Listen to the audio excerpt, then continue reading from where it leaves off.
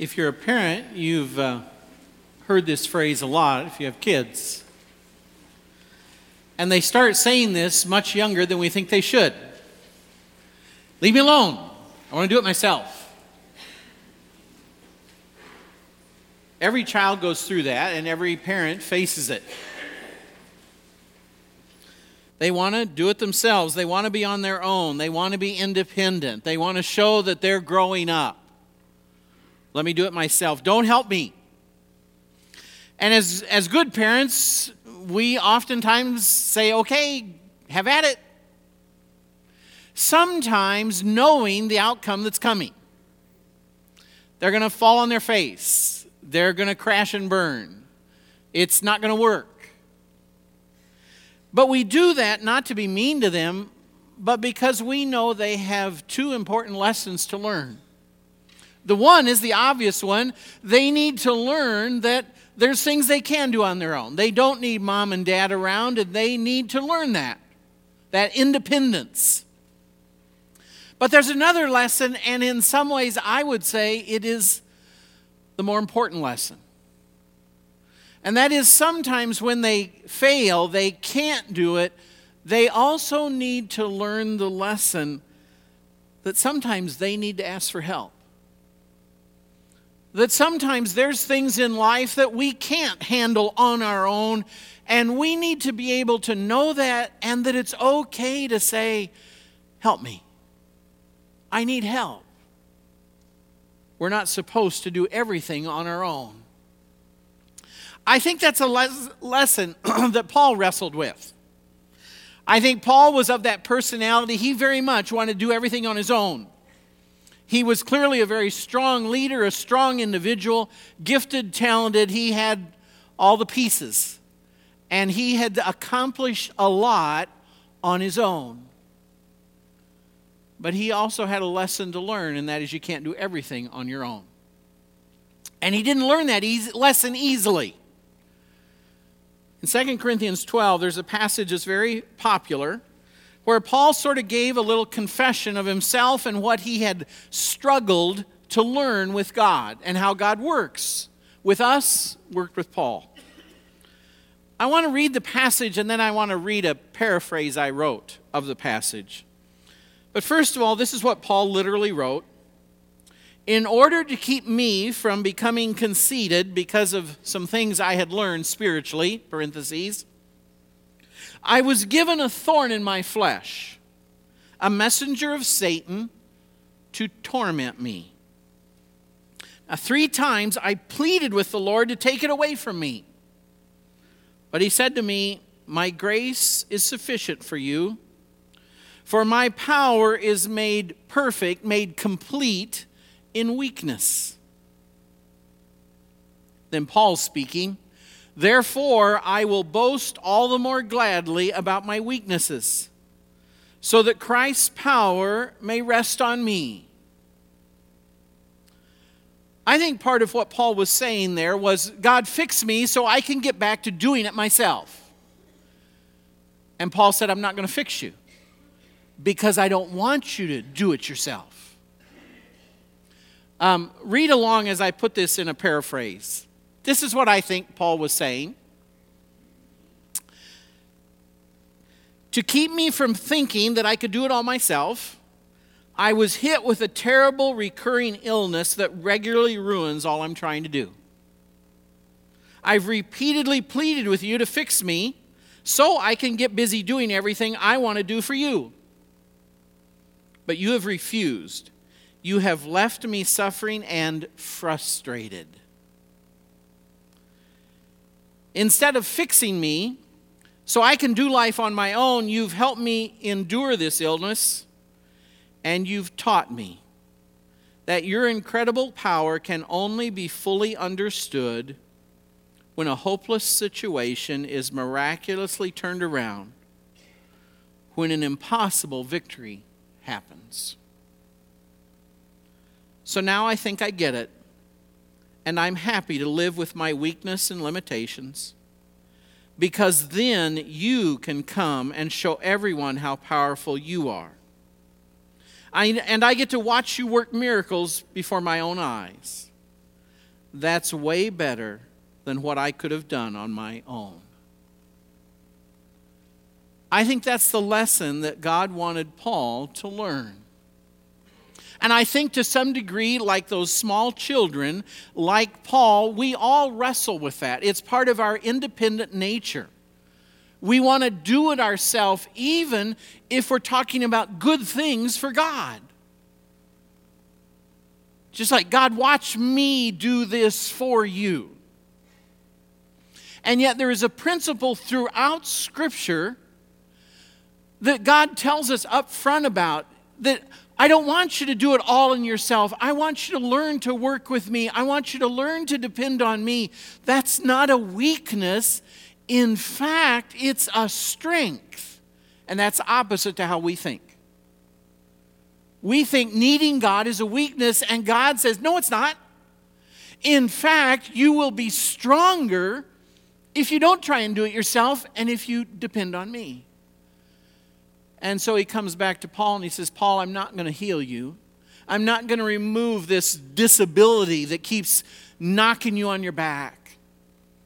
Because if I do heal you, you're going to run off and do it in Paul's strength. And that's not how you're going to be the strongest, Paul. So I'm going to leave it for you. I've said before, the best scholars I've seen think he had malaria. It was rampant in his part of Turkey where he had been born and raised. And every once in a while, when Paul was just busy holding a revival and leading hundreds of people to Christ, malaria would hit and he'd be on his back. And he really let God have it. Do you see what I'm doing for you? And here this malaria comes back. What's up, God? God says, Paul, if I healed you of malaria forever, you'd never turn to me again. And I want you to see what together in my power will reach even more people with your malaria than you could do without. And Paul, to his credit, finally got it. He quit fighting with God. It took him a while, 3 rounds. But finally Paul says, I get it. I get it. Not relying on me and depending on you, we really are getting more done. More people are being touched. There's a bigger impact this way. So God, have at it. Knock me down again, because then I'm going to be able to sit and lay on my bed and watch and hear what you're doing in your power. And that's way better. So I almost get excited when the malaria hits again, because I know I'm going to hear some new stories of what you're doing in your power without me. And that is really awesome. Jesus said the same thing. The same concept. He tells us in advance. It's that famous passage, you've heard it. Remain in me, as I also am going to remain in you. I'm going to remain in you. Now the challenge is, will you remain in me? No branch can bear fruit by itself. It must remain in the vine. Neither can you bear fruit unless you remain in me. I'm the vine. You're branches. If you remain in me and I remain in you, you will bear much fruit. Apart from me, you can do nothing. Now, Jesus lived in an area of the world where vineyards were common. This is common stuff people saw every day. And they knew, in a sense, Jesus was using a little humor here because it was so absurd. And they all knew that. Have you ever seen a branch having grapes without it being attached to the trunk? And it's like, well, duh. And he said, well, like it or not, that's how you are. And you have as much chance of having a lot of fruit in your life if you're not attached to me as that branch does if it gets cut off the trunk. So you better stay attached to me, because that's when you're going to have all kinds of fruit in your life. What Jesus was trying to say is, I need to tell you, you're never going to be strong followers of mine. You're never going to be strong Christians. You're never going to see what you want to see in your life or out of your life if you don't stay hooked onto me, depending on me, looking to me.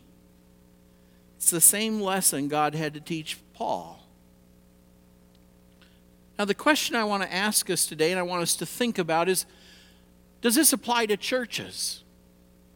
We often and usually start of how that applies to each of us as individual Christians. How do each of us stay attached to the vine, to Jesus? But today I want us to ask that question another way. Is this true for churches as well? Well, let me take it first of all to say, do churches ever try and do things in their own power, on their own? Yeah, they do. Does it work? Well, yes and no. Yes, in the sense of, do churches accomplish some things? Well, of course they do. And we see churches all the time doing programs, running ministries, building buildings, whatever, in their own power. And are some good things done? Of course. So do they accomplish some things? Yes. But could they do more in God's power? Beyond a doubt. The truth is, if we want God to come and do amazing things, if we want to stand back and say, wow, look what God did, that'll never happen if we're doing things in our power. It's when churches, it's when a group of Christians stop and pray and seek God and say, God, we need you to come here and work. That's when things start happening where it's like, wow, look what God did.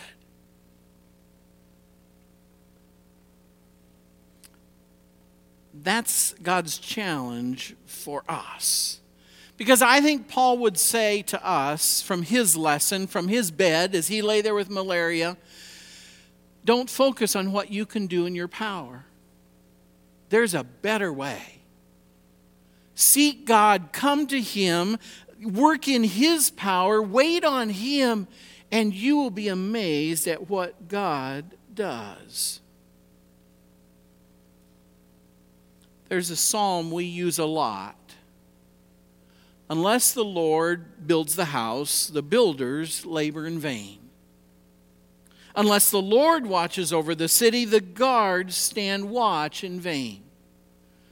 David had learned this same lesson. If I try and do things in my power and ability and energy and thinking, it's going to be mediocre at best, and it may just fall flat on its face. But if I'm trying to live and work and do things in God's power, amazing things can happen. That's why I entitled the sermon, Not Depending on God is Foolish. Well, all of this comes down to our church, and that's why we're talking about this today. We've been looking at Vision Tune. We've been trying to step back and say, how is this church, ACC, how are we doing? But even more importantly, we want to see God's future.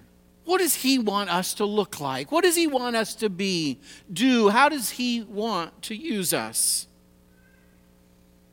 And as that has come together over a 2-year process, a word has surfaced.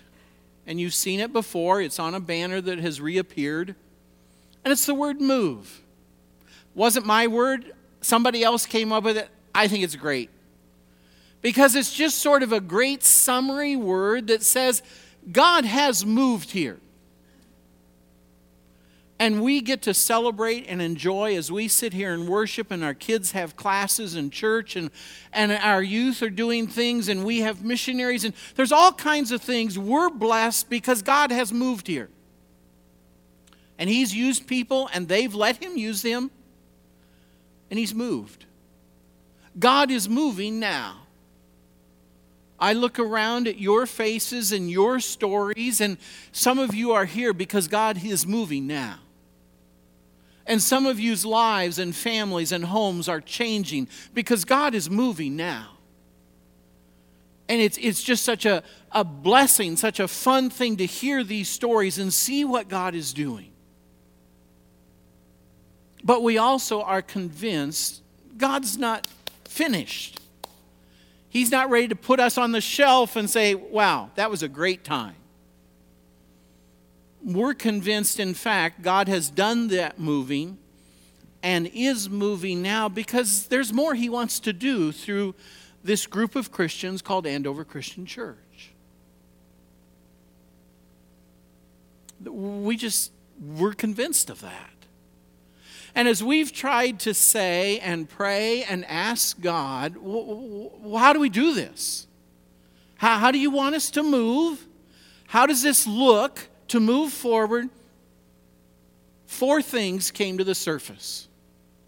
4 priorities. Focus on this. This is important. Make sure you're doing this.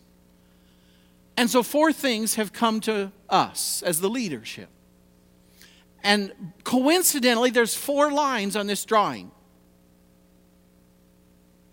I'll never be a comedian, but the drawing was created with 4 lines intentionally.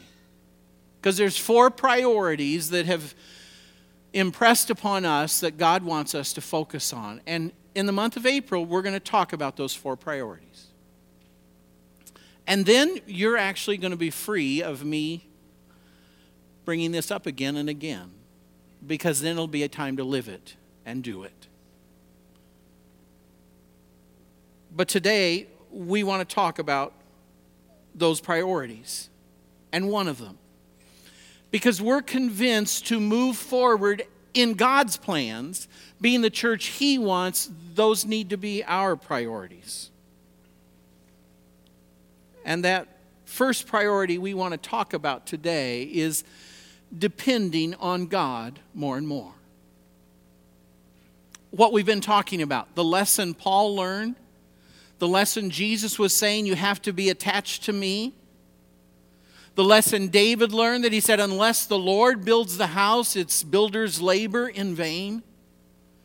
That for us to move forward as a church, one of the first things we need to put in place, I like to think of it as that biggest blue line, is that we are a church that is depending on God more and more. We're not depending on the ministers. We're not depending on the elders. We're not depending on all the people. We're depending on God. And we want God to be at the foundation. We want to be God that we are about, that we are Jesus' church. And it's in His power, His leading, His direction that we're going to move forward. And we're not even going to try and do it on our own. That needs to be a priority, something that we are about. Now, how does a church do that? What's that look like? Well, in some real quick general ways, a church that's doing that is going to focus on God. They're going to dig into the Scripture and they're going to pray and they say, God, what's important to you? And it's not just about a bunch of humans getting together and saying, what do we want to do next year? It's a bunch of Christians getting together and asking God what He wants to do next year. The focus is on Him. It's Christians who are listening for God and praying and asking, saying, show us what you want. Show us, press upon us what you care about. Or an opportunity you want us to walk through that door. And we'll listen.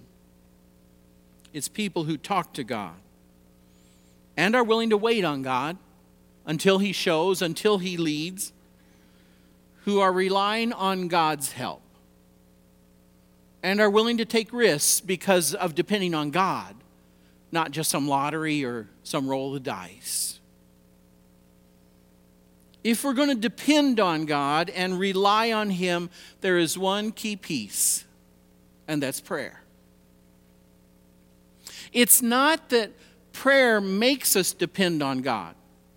God hit me with that this week as I was working on the sermon. Because the truth is, and probably we've all been there, we can pray a lot and still depend on ourselves.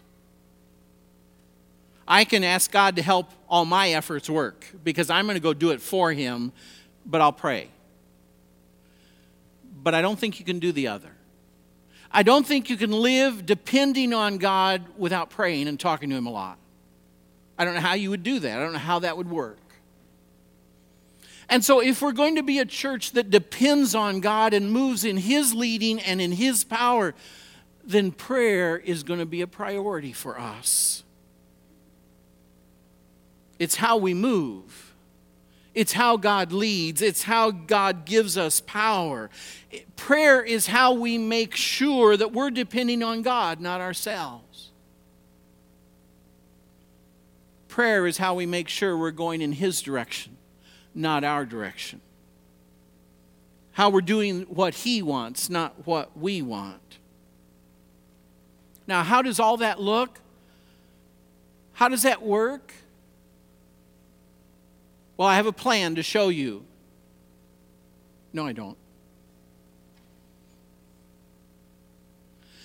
I need to, I got time. I got to tell you a little thing that happened because I am one of my proudest moments of our elders.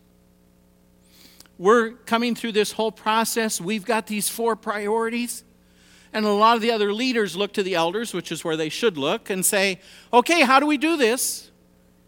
Tell us what to do. Give us the plan.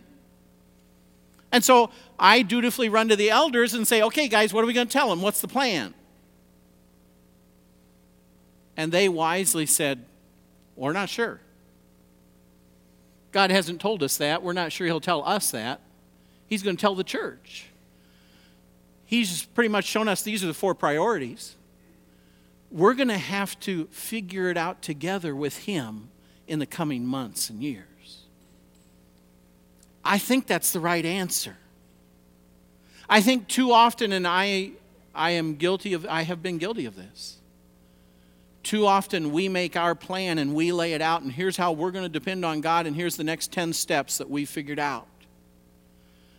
And what I'm saying to you is if we're really depending on God, then we've depended on Him to say this is a priority, and now we have to work with Him as He shows us how to be a church that depends on Him. What's that going to look like in every one of our ministry teams? What's that going to look like in our classes? What's that going to look like in all that we're doing?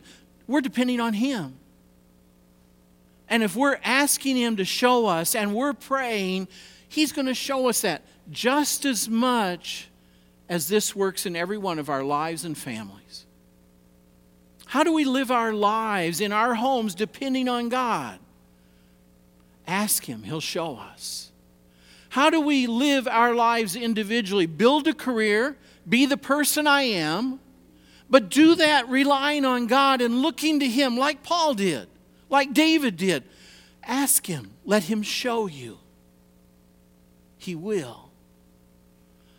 And I believe He is excited by a group that comes to Him and says, God, we want to live for You. We want to rely on You. We want You to be in charge, You to lead, Your power. And He says, oh, great. You're listening. You're going to let me help you. You're going to let me lead you. These are the kind of people I can do some really cool things through. I can't wait. That's where we are. I believe God has big plans for our church. I see neat things happening now. And I think we're just beginning to see what God can do. Whether that's out in the community, whether that's in missions around the world, whether it's in families and friends that are sitting here right now, or that will be here in 6 months because of things God's going to do through some of us that we don't even know about yet. I think God is just getting started with what He can do. He says, watch me. As Jesus says, you stay hooked to me and you're going to have all kinds of grapes. As Paul learned, when I'm on my back with malaria and God works, it's amazing what He does. There's one more passage in Hebrews 11. This is the Hall of Fame of faith. If you've never heard that phrase, chapter Hebrews 11 lists all these great people of God throughout history. And towards the end of the chapter, he runs out of paper, papyrus, vellum. It says, I got to summarize here because I'm running out of space. That's my summary. What more shall I say? I don't have time to tell you about Gideon, Barak, Samson, Jephthah, about David and Samuel and the prophets. There's so many more to tell you about, who through faith conquered kingdoms, administered justice, and gained what was promised. They shut the mouths of lions, quenched the fury of flames, escaped the edge of the sword. Catch this, whose weakness was turned to strength, and who became powerful in battle and routed armies. How? Because their weakness turned to strength because they relied on God. They moved, the writer says, through faith. I believe that's us. I believe God says, I have been moving in this church for 55, years. And I'm there now. But you haven't seen anything of what I can do.